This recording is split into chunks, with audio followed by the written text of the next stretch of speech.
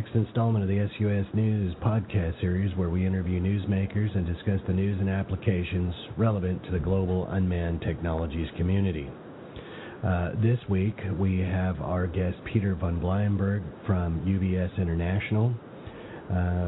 Peter's been around for a while. I've known Peter for a couple of years now, but for the benefit of the audience, Peter, would you be so kind as to give us a little bio about yourself, how you got involved with RPAS, and kind of where you're at today? Okay, Patrick. Thanks for having me on the show. I'm a bit of a dinosaur. I go back to the 80s. And I started my involvement with RPAS with the second experimental RPAS that went into service with the French Army, and that was actually deployed by the French Army during the first Gulf War. So that's quite a long time ago. After my short industrial period with this French RPAS, I started the association, and that is somewhere in 87. So that's a good number of years to be in the industry. A couple. Now, your involvement, you just kind of, let's say, stumbled on to the RPAS that you were speaking about, or was it something that you saw and said, hey, I want to be a part of this, or how did that come about? No, it was actually more down to earth. At that time, I was a independent broker for various types of military equipment, and one of my customers had this contract, or one of my suppliers actually had this contract with the French Army, and he was not a systems man. And he asked me if I wanted to get involved with him from a system aspect. So it was getting more and more difficult for me to get paid by the contractors for whom I sold the equipment. They were getting penny pinching all the time, and it was more of a fight to get your money after the contract had been signed than getting the contracts. So that's when I changed the focus of my professional life.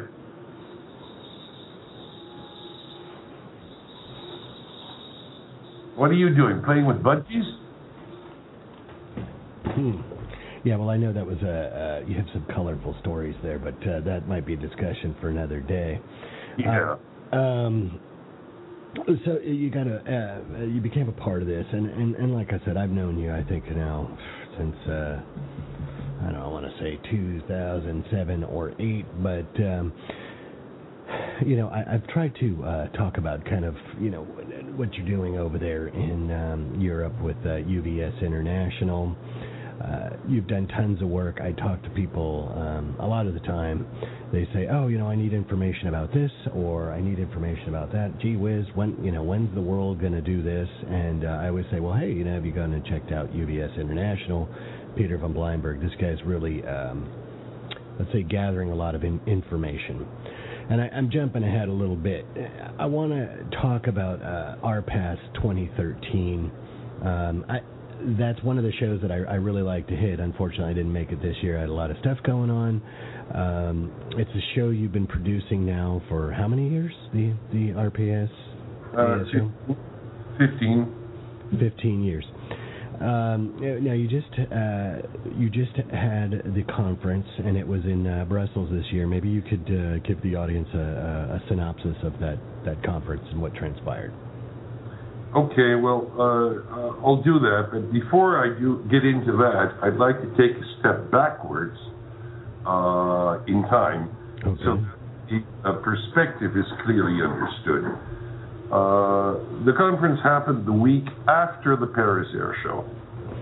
Now, the big event at the Paris Air Show for the RPAS world was the remittance of the European RPAS Roadmap by the European RPAS Steering Committee to the European Commission. At that little ceremony, we didn't delve into the depths of the roadmap. It was more a formalistic thing. However, the conference was positioned the week after so that industry could ask all the questions. So the roadmap outlines the framework within which the European community is now going to be working relative to the incremental insertion of RPAS with a viable business case into non-segregated European airspace. So that's inserting into the existing ATM system, which obviously is going to be transformed with the inputs of CSAR joint undertaking, which is the equivalent to your American Next Gen. Okay. Now, what is the roadmap? The roadmap is a big framework in which that has been put together by three groups, concentrating on three different aspects. First group was the regulatory group. The second group was the R&D group. The third group was the complementary measures group. Now, this was all made up of experts chosen by the European Commission. And as we went down the road of getting all of this ready, there was contact between the three groups, even though they produced three independent documents that are fused into the high-level framework document of the RPAS Roadmap. So in this, we identify the regulatory issues that have to be dealt with. We also identify who has to be involved in dealing with this. The same thing for the R&D required to make this insertion possible. So we're not talking about R&D relative to the production of a new RPAS. That's not the point at all. What is required to get currently existing RPAS into European airspace? So is that like validation of the standards that you guys are working on? Is that kind of what you mean by the R&D? No, not really. It's more like what subsystems or systems have to be developed to make the insertion into the current and future ATM system possible. That can be on both sides. It can be on the RPAS side, it can be on the ATM side, but principally it's going to be on the RPAS side. So things like detect and avoid, data links, all the issues surrounding that are part of that. But there can also be, like I said earlier on in the discussion, this concerns RPAS with a viable business case. It concerns RPAS only for non-military applications. Now, what do I mean by non-military applications? It's aerial work, commercial. Aerial work, non-commercial. Aerial work, corporate.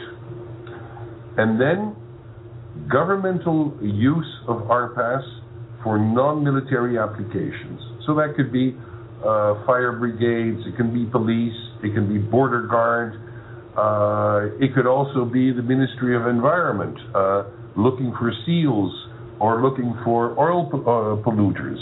Mm-hmm. But each time it has to be based on a viable business case.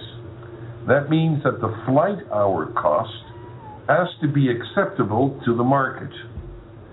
Now, what we have seen during this entire process, which was preceded by the European UAS panel initiative, also launched by the European Commission, we identified a whole bunch of activities already taking place. And this has grown exponentially. The majority of the commercial activities taking place are all being done with RPAS with a mass, takeoff mass, of well below 25 kilos. The majority is actually being done with a maximum mass below 7 kilos. And if you look at the types of airframes, it's principally quadrocopters, hexacopters, octocopters, and relatively small fixed-wing aircraft. Now, this is all ongoing. They're out there and they're earning money. But if somebody comes to me and says, well, Peter, I've got this male UAS that we want to use for ice flow monitoring, well, that's not going to be acceptable. It will not get any priority because there's no viable business case that can be made for it. Right. Well, and I like the way that you're approaching this because, a lot of that I get over here.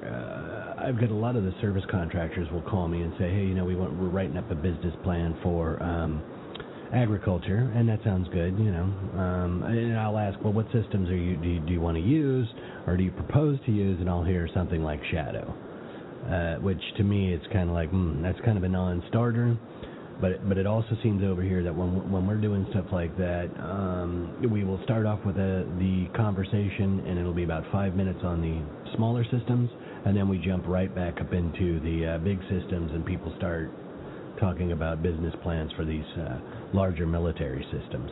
So you're trying to cut that off right from the gate. Is that what you're saying? Absolutely. And the other thing that I can add is that if you now I'm going to jump back to something that happened at the conference. Okay. We had a presentation by Yamaha Motors. RMAX manufacturer, correct? Now, those guys are really, really organized.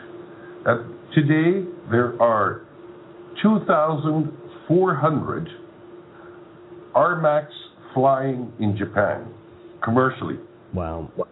There are 14,000 registered and approved pilots. They have service centers all over Japan. They have training centers all over Japan. And all of this is Yamaha. As some of the listeners will probably know, you could not buy a Yamaha RMAX without following the training that comes with it. That's smart. I think that's smart. Really, really smart. Now, this is obviously a viable business model because otherwise they wouldn't sell so many RMAXs and you wouldn't have so many pilots.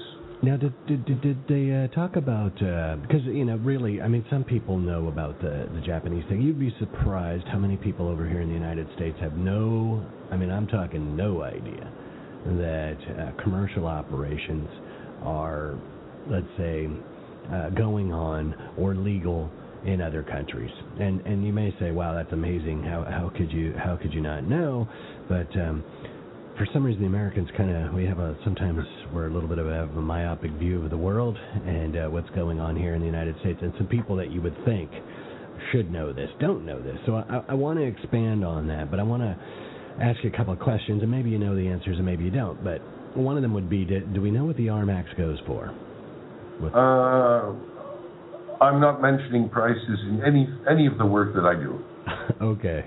Well, I was just kind of curious because I do believe, I've seen the system and it's very robust, and Yamaha having a training program is almost guaranteeing success with their aircraft.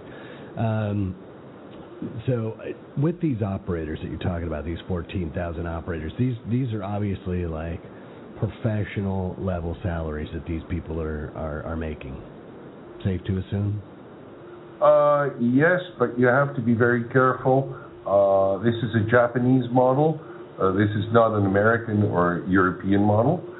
So the majority of these RMAXs belong to a one-man operation that maybe does it with his son. And this way they keep the costs down. They do it in the region where they live. So a guy who's established in southern Japan will not try to get work in northern Japan. Mm-hmm. It is not a type of work that is done continuously over the entire year. We're talking about insecticide spraying. We're talking about fertilizer spraying and pellets dispensing. All of this is being done at low altitude, and it's all done in visual line of sight. And that brings me back to what is happening in Europe, where all the current operations legally taking place in Europe are all in visual line of sight. Now, what does that mean? It means that the maximum flight altitude is below 500 feet. It means that the maximum horizontal distance between the pilot and the aircraft is 500 meters. Now, for many people, that means they say, well, that's not sexy, and I want to fly out of beyond line of sight. Well, you can do that tomorrow. Today, this is what you can do. And what a lot of these guys on our side of the Atlantic didn't want to see in the beginning was that irrespective of what type of flight envelope you use, the objective at the end is earning money. Mm-hmm. Now, you can earn a hell of a lot of money in visual line of sight, as long as you don't follow the technician and the engineer syndrome, wanting to tackle difficult things because it's nice. Right. That's not the objective. Well, that, and I think that people have to be realistic, and those are some of the complaints that I've heard over the years. One of them is what you're talking about, the flight envelope. But I think people have to understand that you're going to have to start somewhere. You have to start somewhere, and you're going to have to build some credibility as an industry, and that visual line of sight or visual VLOS envelope is the place to start. The other one, and I don't know if you guys are tackling this, is the definition of autonomous. Well, that's very simple. Let's lay that to bed right now. Let's do it. Throw away the word autonomous. It does not exist. It has been banned from the ICAO parlance. It is not used. Nobody has any autonomous aircraft at the moment. And don't forget, we're talking about non-military applications here. Right. We have pre-programmed aircraft that can follow automatically a pre-programmed route. There is no decision power whatsoever on the aircraft and in the systems that we're using at the moment. Bingo. Now, another thing with this, and the RPAS nomenclature, is that there's always a human in the loop that can take over control of the aircraft should there be a, let's say, intrusion in the airspace or any other issues. That's correct, right? Absolutely. Okay, well, and I think that's a really concise definition, because a lot of people believe that their aircraft are fully autonomous. And I hear this all the time, and everybody's making up their own definition of autonomous. Well, I click the switch, I take off, I click the switch, and then it's fully autonomous and does everything. Is it learning? Is it making its own decisions? Well, no, it's not doing that. Okay, well, then just as you said, it's a pre-programmed, let's say, flight. So, perfect. I like that definition. I agree with that definition, and I agree with the VLOS definition. And that's part of something that came out of the show. But Let's step back and talk about the conference a little bit more, the RPAS 2013. Now, you've alluded to things that have, or talked about some things that have come out of that conference, and I'd like to give people let's say, a better view of that conference. This isn't just like a meet and greet where people come together. You guys are really talking about policy and nomenclature, classifications, things along these lines. Could you expand on that, please? Sure. So the big thing of the moment was the RPAS Roadmap.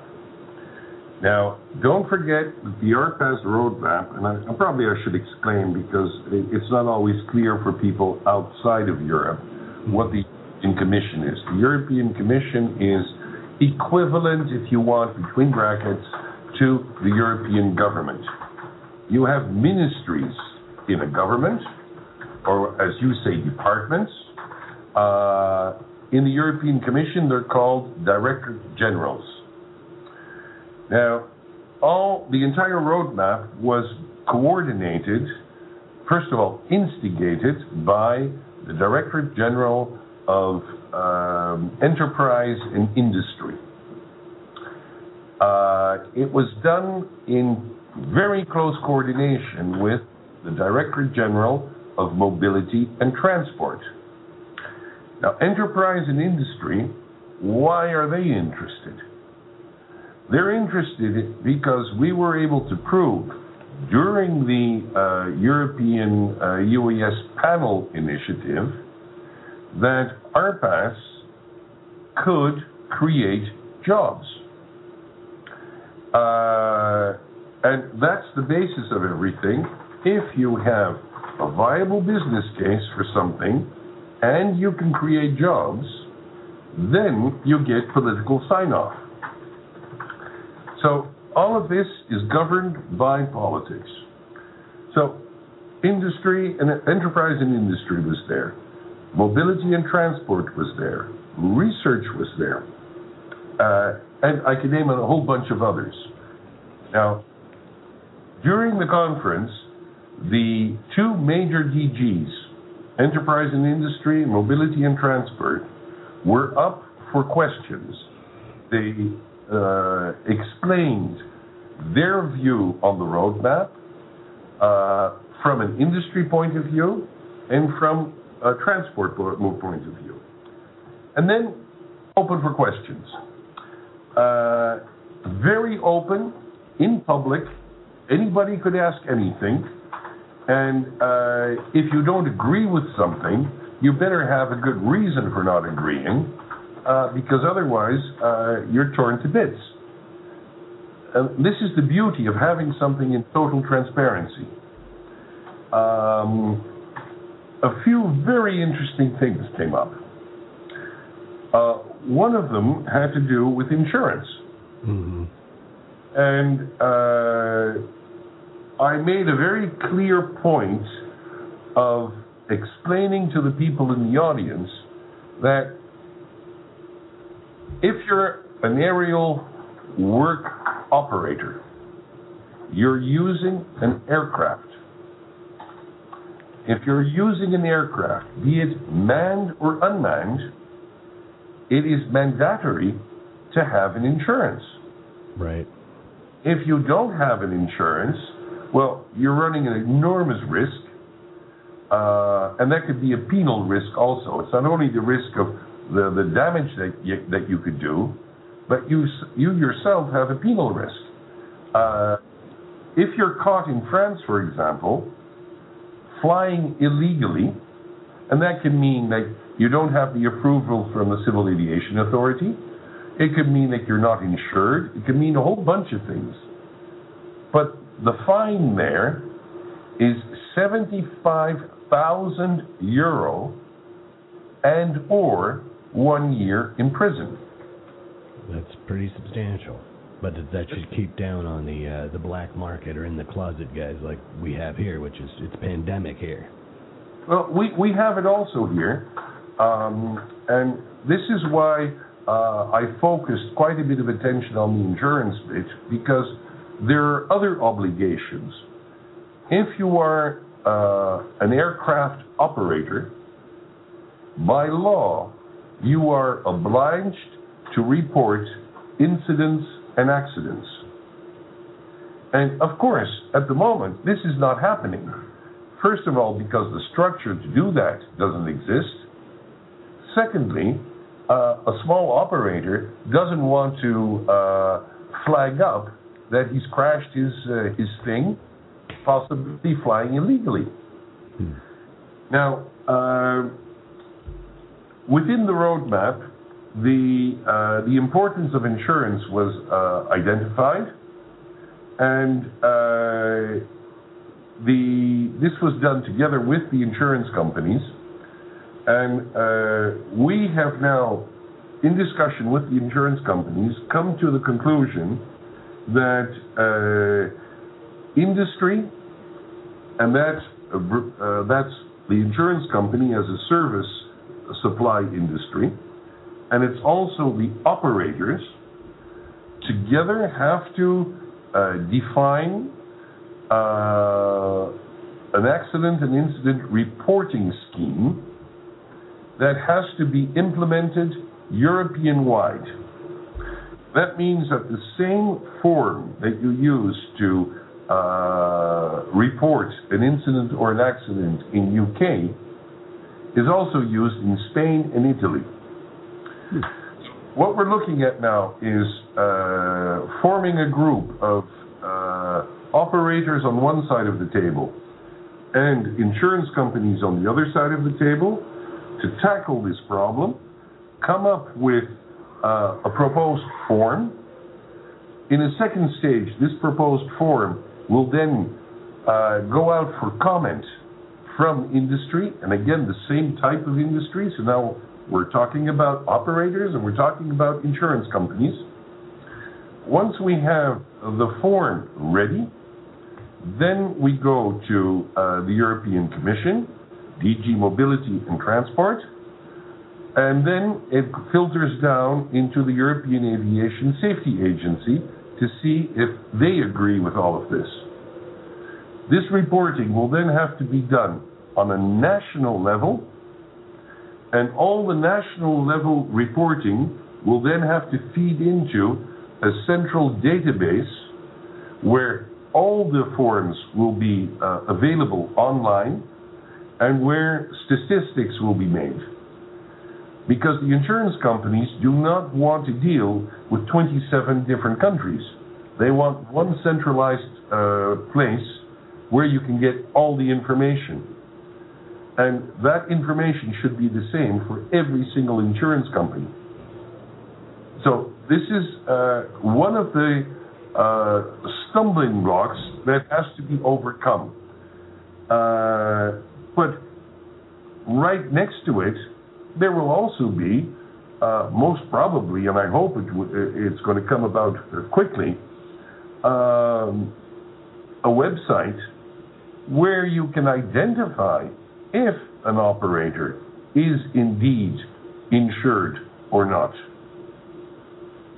So that the customer who is contracting for the flight services can do his due diligence and see if what the operator is telling him is actually true. Right. So that the purpose that contracted service was going to be able to indemnify themselves from liability by making sure that the person or company is who they say they are.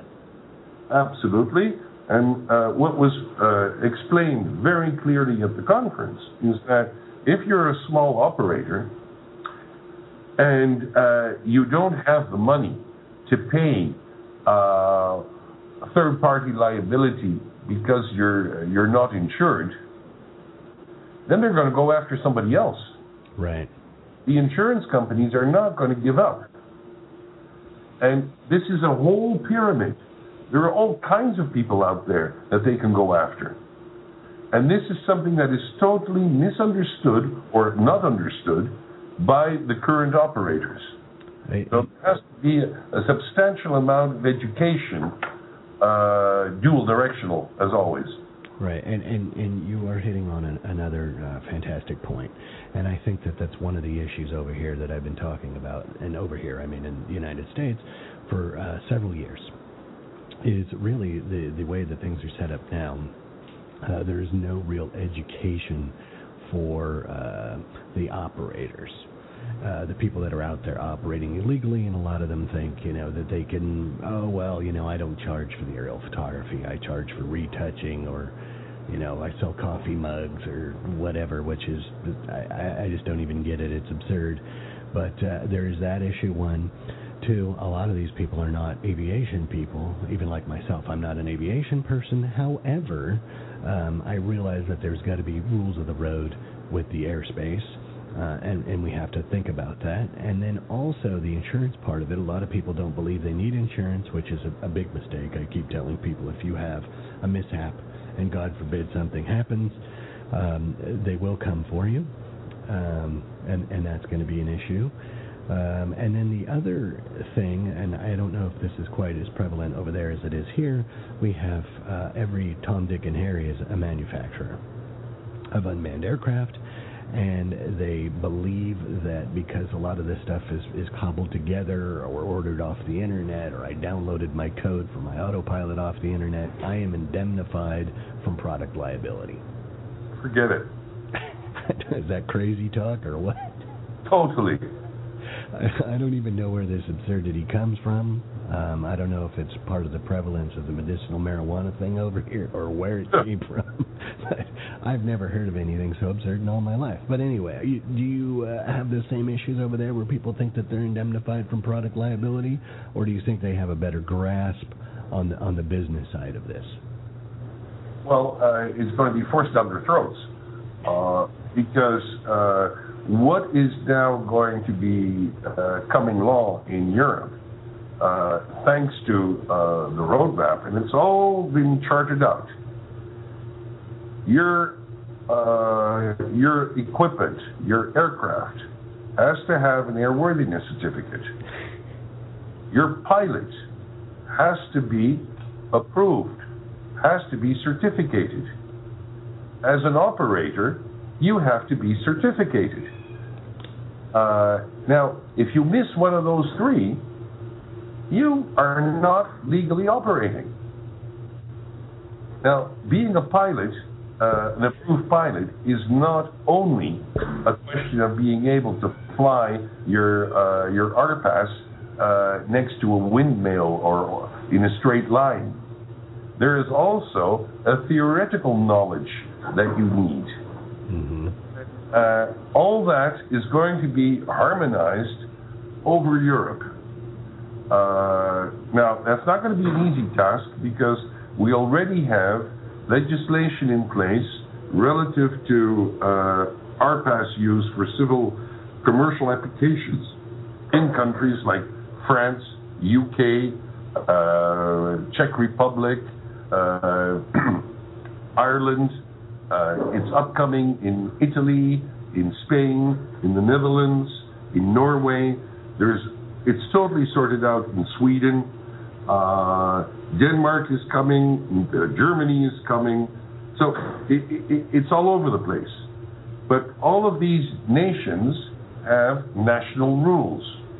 What we're working towards now is harmonizing all these national rules and coming to a common regulation so that you actually have an open European market, so that an operator registered in Belgium can take a job in Germany and vice versa. Right. Now, we saw that in, and that was a story we also ran, was where that German company, I believe it was a German company or Austrian company, went to the UK and did that commercial job where they basically flew the swarm of quadcopters in the symbol of the Star Trek symbol over London at night. Yeah. And, I use that as an example, even with some folks that are in our aviation authority, that what's going on in Europe, that you can go ahead and you can do this. A company from another country can go to another country, do this under the legal blessing of the Civil Aviation Authority, make money, and do things. I thought it was kind of funny is one day we were running that story about that in London, which Heathrow is the third busiest airport on the planet, and then the next day we're running a story here in the United States that we're going to fly one small unmanned aircraft system in restricted airspace. Kind of I think it's a sobering story for the U.S., how far behind we are on anything like's going on over there. Well, let me throw some figures at you, Patrick. Please do. France, they put their first ever RPAS regulation into law in April 2012. December 2012, there were 80 approved operators. We go to April 2013. These 80 have become 189. We're now in the beginning of July. We're at 260. Wow. So this is a gigantic growth. We go to UK. There's 200 approved operators, commercial, in UK. There's 12 of them in Ireland, 140 in Sweden. And we don't have any legal commercial operators over here.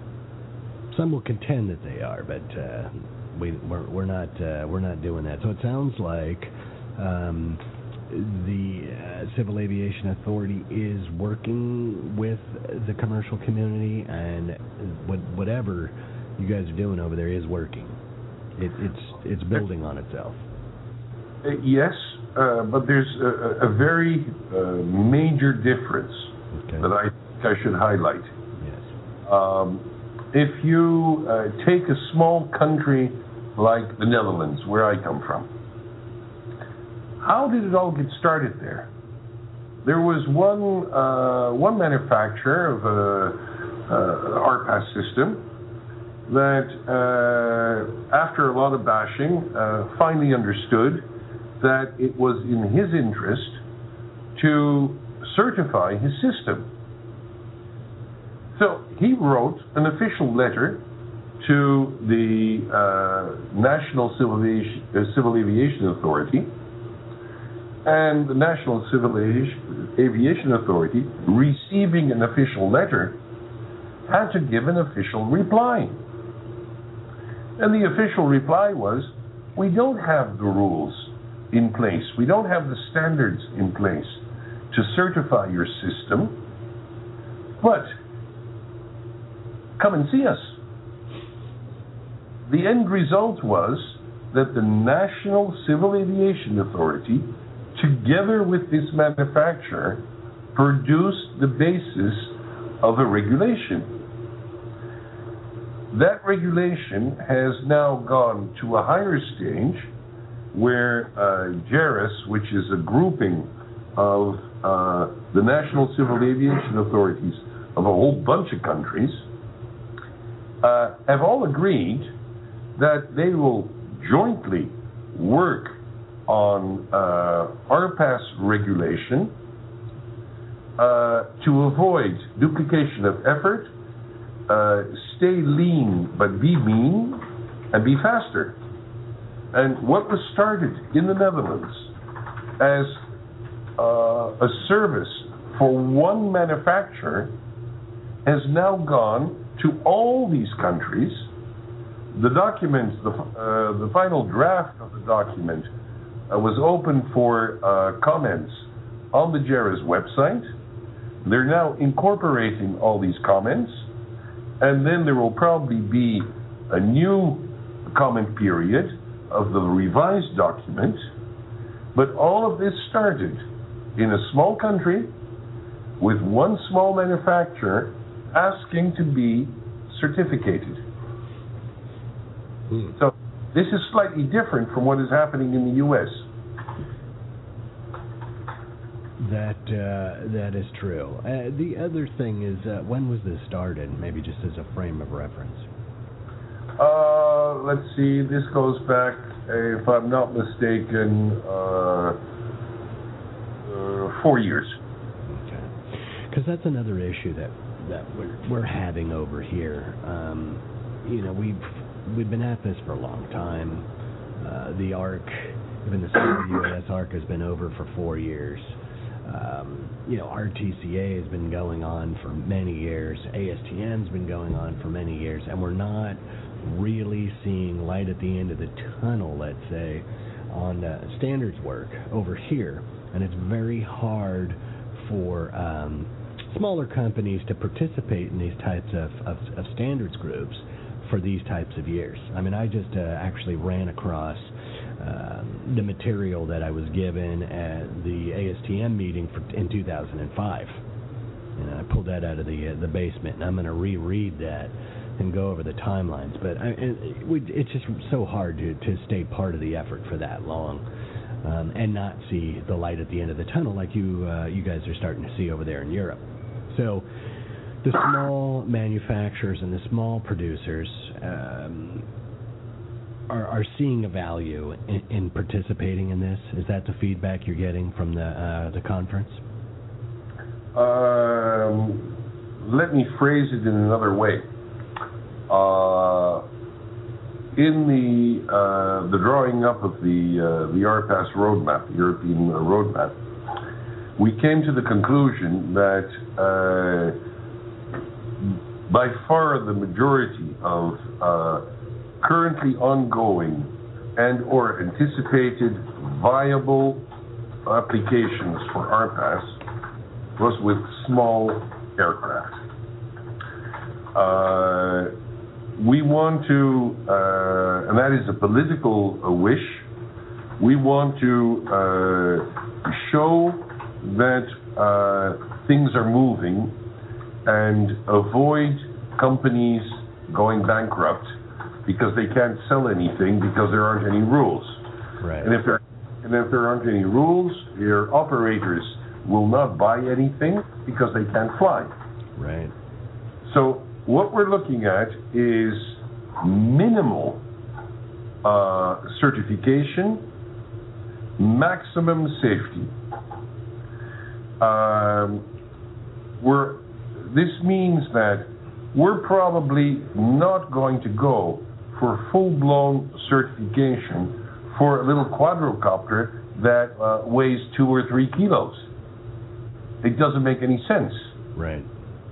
However, we have to have some kind of system to evaluate the airworthiness of the system and the safety of the system. And we're trying to do that in such a way that the obstacles to getting into the business are as low as possible. So, and that makes sense, because all of the things that you're talking about are things that we're suffering from here. If you are a manufacturer or small business guy or end user, there are no legal income streams. So you're basically, you can't make any money, but you're expected to participate. And I don't know how you're going to participate with no money, you know. And so it doesn't really sound or feel like this is an inclusive effort. One, because those people, like you said, they can't make any money, so how are they supposed to do this? Are they supposed to go out and get a loan so they can participate? I don't know, or print money in the basement, I don't know. But the other thing with this roadmap, so are you coming up as with, let's say, the data that needs to be validated for the safe operation, or is it just something that we're going to take incremental steps, or how is that working? Combination of the two? We're looking at doing simple operations in the beginning. What do I mean by simple operations? If you've got a wind turbine, the blades of the wind turbine have to be checked on a regular basis. Because if there are cracks in there, these things go out. Chunks could fly off and hurt people. But secondly, you could also damage the turbine itself. So this is part insurance of the turbine operator. He has to inspect. Right. You can do that with a little quadrocopter. You're going to fly the maximum horizontal distance of 20-25 meters. It's going to go up and down, up and down. Very simple operation. Another simple operation is flare stack inspection, where, again, for insurance purposes, the funnel at the top of the flare stack has to be inspected once or twice a year. So at the moment, what are they doing? They're sending people up. Now, to send people up there, you have to close down the flame, right? Which means that you're out of production. So you don't have to close down the flame using a little quadrocopter. That is all being done today. These are not sexy operations, but they're possible. By doing this type of operation and collecting the flight data, we can evaluate the maturity of the engines being used. We can see what kind of interference in what type of operation takes place.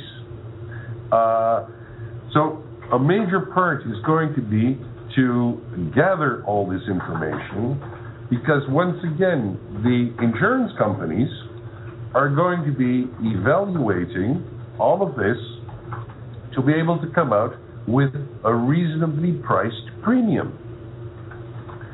And they're not going to suck this out of their thumb. It has to be based on hard facts. Right.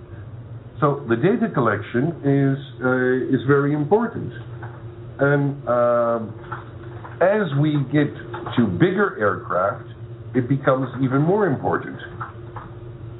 But it's an incremental learning curve for the manufacturing community, the operating community, and the regulators. Well, that sounds pragmatic to me. I guess that's a really interesting way to work it, because it sounds like that should work pretty well. Now, we're almost out of time, but I do want to give people the opportunity to, let's say, come to your website, learn more about this. Could you please give us the website? Yeah, it's UVS, Uniform Victor Sierra, -info.com. And the things to look for, most of the stuff that I've mentioned can be found under European Matters in the main menu bar. Something that we haven't touched on that you can also find there is the Operators Survey. Now, that's a survey that we're launching worldwide. It's not only for Europeans. And the idea here is to be able to produce statistics on what type of operations are taking place, with what type of equipment, for what type of duration, at what altitude, things like that. Mm-hmm. Everybody can participate. The form is up there. You can fill it in online. Everybody who participates in the survey will receive the final statistics. The personal details supplied, the contact details supplied, as indicated on the forms, will not be communicated, not even to the regulators. Okay. So we're using only the statistics. I like that. So you're actually you're interested in collecting data. How's the feedback been thus far? Well, the first time we did it in 2012, we did not get sufficient input to draw statistics that are worthwhile. There was something like 65 inputs supplied, and that's not enough. We have to go into the hundreds. Right. And is that let's say some of the new things that you described, like being anonymous and things like that? Is that where that came from? You're trying to capture more people? No, that was the same thing with the first survey. But what has now caught on is the business potential for operators. That all has come about over the last, or become clearer and clearer to the community out there over the last 8 months. And we're seeing operators jump up like mushrooms in a forest all over the place. And the biggest growth that we're going to see is on that side of the fence. It's the operators. We're not going to see all of a sudden an explosion of manufacturers of equipment. We're going to see an explosion of operators. Mm-hmm. Now, the operators at the moment are still not, they don't form their own stakeholder group. This has to be done. They have to be given a voice in the process of the implementation of the roadmap. So by doing this survey, we are not only looking at the statistics, but we're also trying to gather information on who is out there, who is part of this community, so that we can help them come together and form common opinions.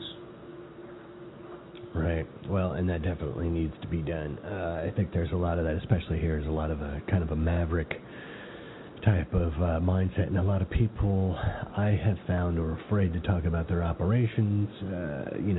Not really so much the, let's say, getting in trouble, but also they believe that a lot of their operation is kind of like a secret sauce, and the way they do things, they don't want to give that away. However, I would encourage people to go to the website and do this survey, because I think it's going to behoove you in the future. I think things will, this will help us also in the future. I mean, I point to the work that's going on over there in Europe all the time and say, well, geez, they figured out how to do, airspace separation, or they've figured out how to do these operations. And again, it may not be ideal operating envelopes for everyone. However, you can at least go out there and make some money and support yourself. Absolutely. Now, what was really interesting also at the conference was the comparison between the type of aerial work being done in Japan with the RMAXs and what is possible in the same flight envelope also for agricultural purposes in Europe. And one of the things that jumped out at everybody was the vineyards. Mm-hmm. In many cases, they're relatively small plots, very difficult to get to, cannot be handled with manned helicopters because it's too expensive, too noisy, and half of the stuff they're spraying goes on the other side of the fence with the neighbor's vineyard. Right. So these things are now going to be looked at and have already been looked at in a number of countries. But the other thing that was really interesting was there's an organization called the European Spatial Data Research Group. Mm-hmm. Now, this group federates the European national mapping agencies. And these guys have clearly understood the advantage of using RPAS, have done experiments with them, and have come to maps, producing maps that are unbelievably precise and can be done in a time span which is incomparable with the normal methodology that they were using up till now. Now, it cannot be used for everything, but it can be a fantastic time saver for quite a few applications in the mapping world. So one of the things that we're looking at in the implementation of this roadmap is finding existing user groups, stakeholder groups, and giving them a voice in what is going to be done. Right, so right. Not reinventing the wheel. There are many groups out there. They just don't know that they're potential RPAS operators. Right, and I think that's the promise of the technology, really, is the efficiency and productivity that it can add to almost any business, existing business sector. And I mean, I believe that there's so many out there that we will not know about until we have common sense regulation. And then I think this thing's really going to mushroom, probably like it's mushrooming over there. People are like, hey, wait a minute, I can use this for this. So, yep. I look forward to hearing more about that, and I appreciate your time today, Peter, coming on the show all the way from beautiful Paris. I'm sure it's nice over there. Oh, yeah. But I appreciate you coming on, and I appreciate you enlightening the podcast audience, giving us a view into what's going on over there, and also some hope, because I really believe the work that you guys are doing and the ICAO exposure and everything else is going to have to, let's say, come over here with the cross-pollination, and I look forward to that. I want to thank you again. Well, before I buzz off, Patrick, I'd just like to mention that this is not happening only in Europe.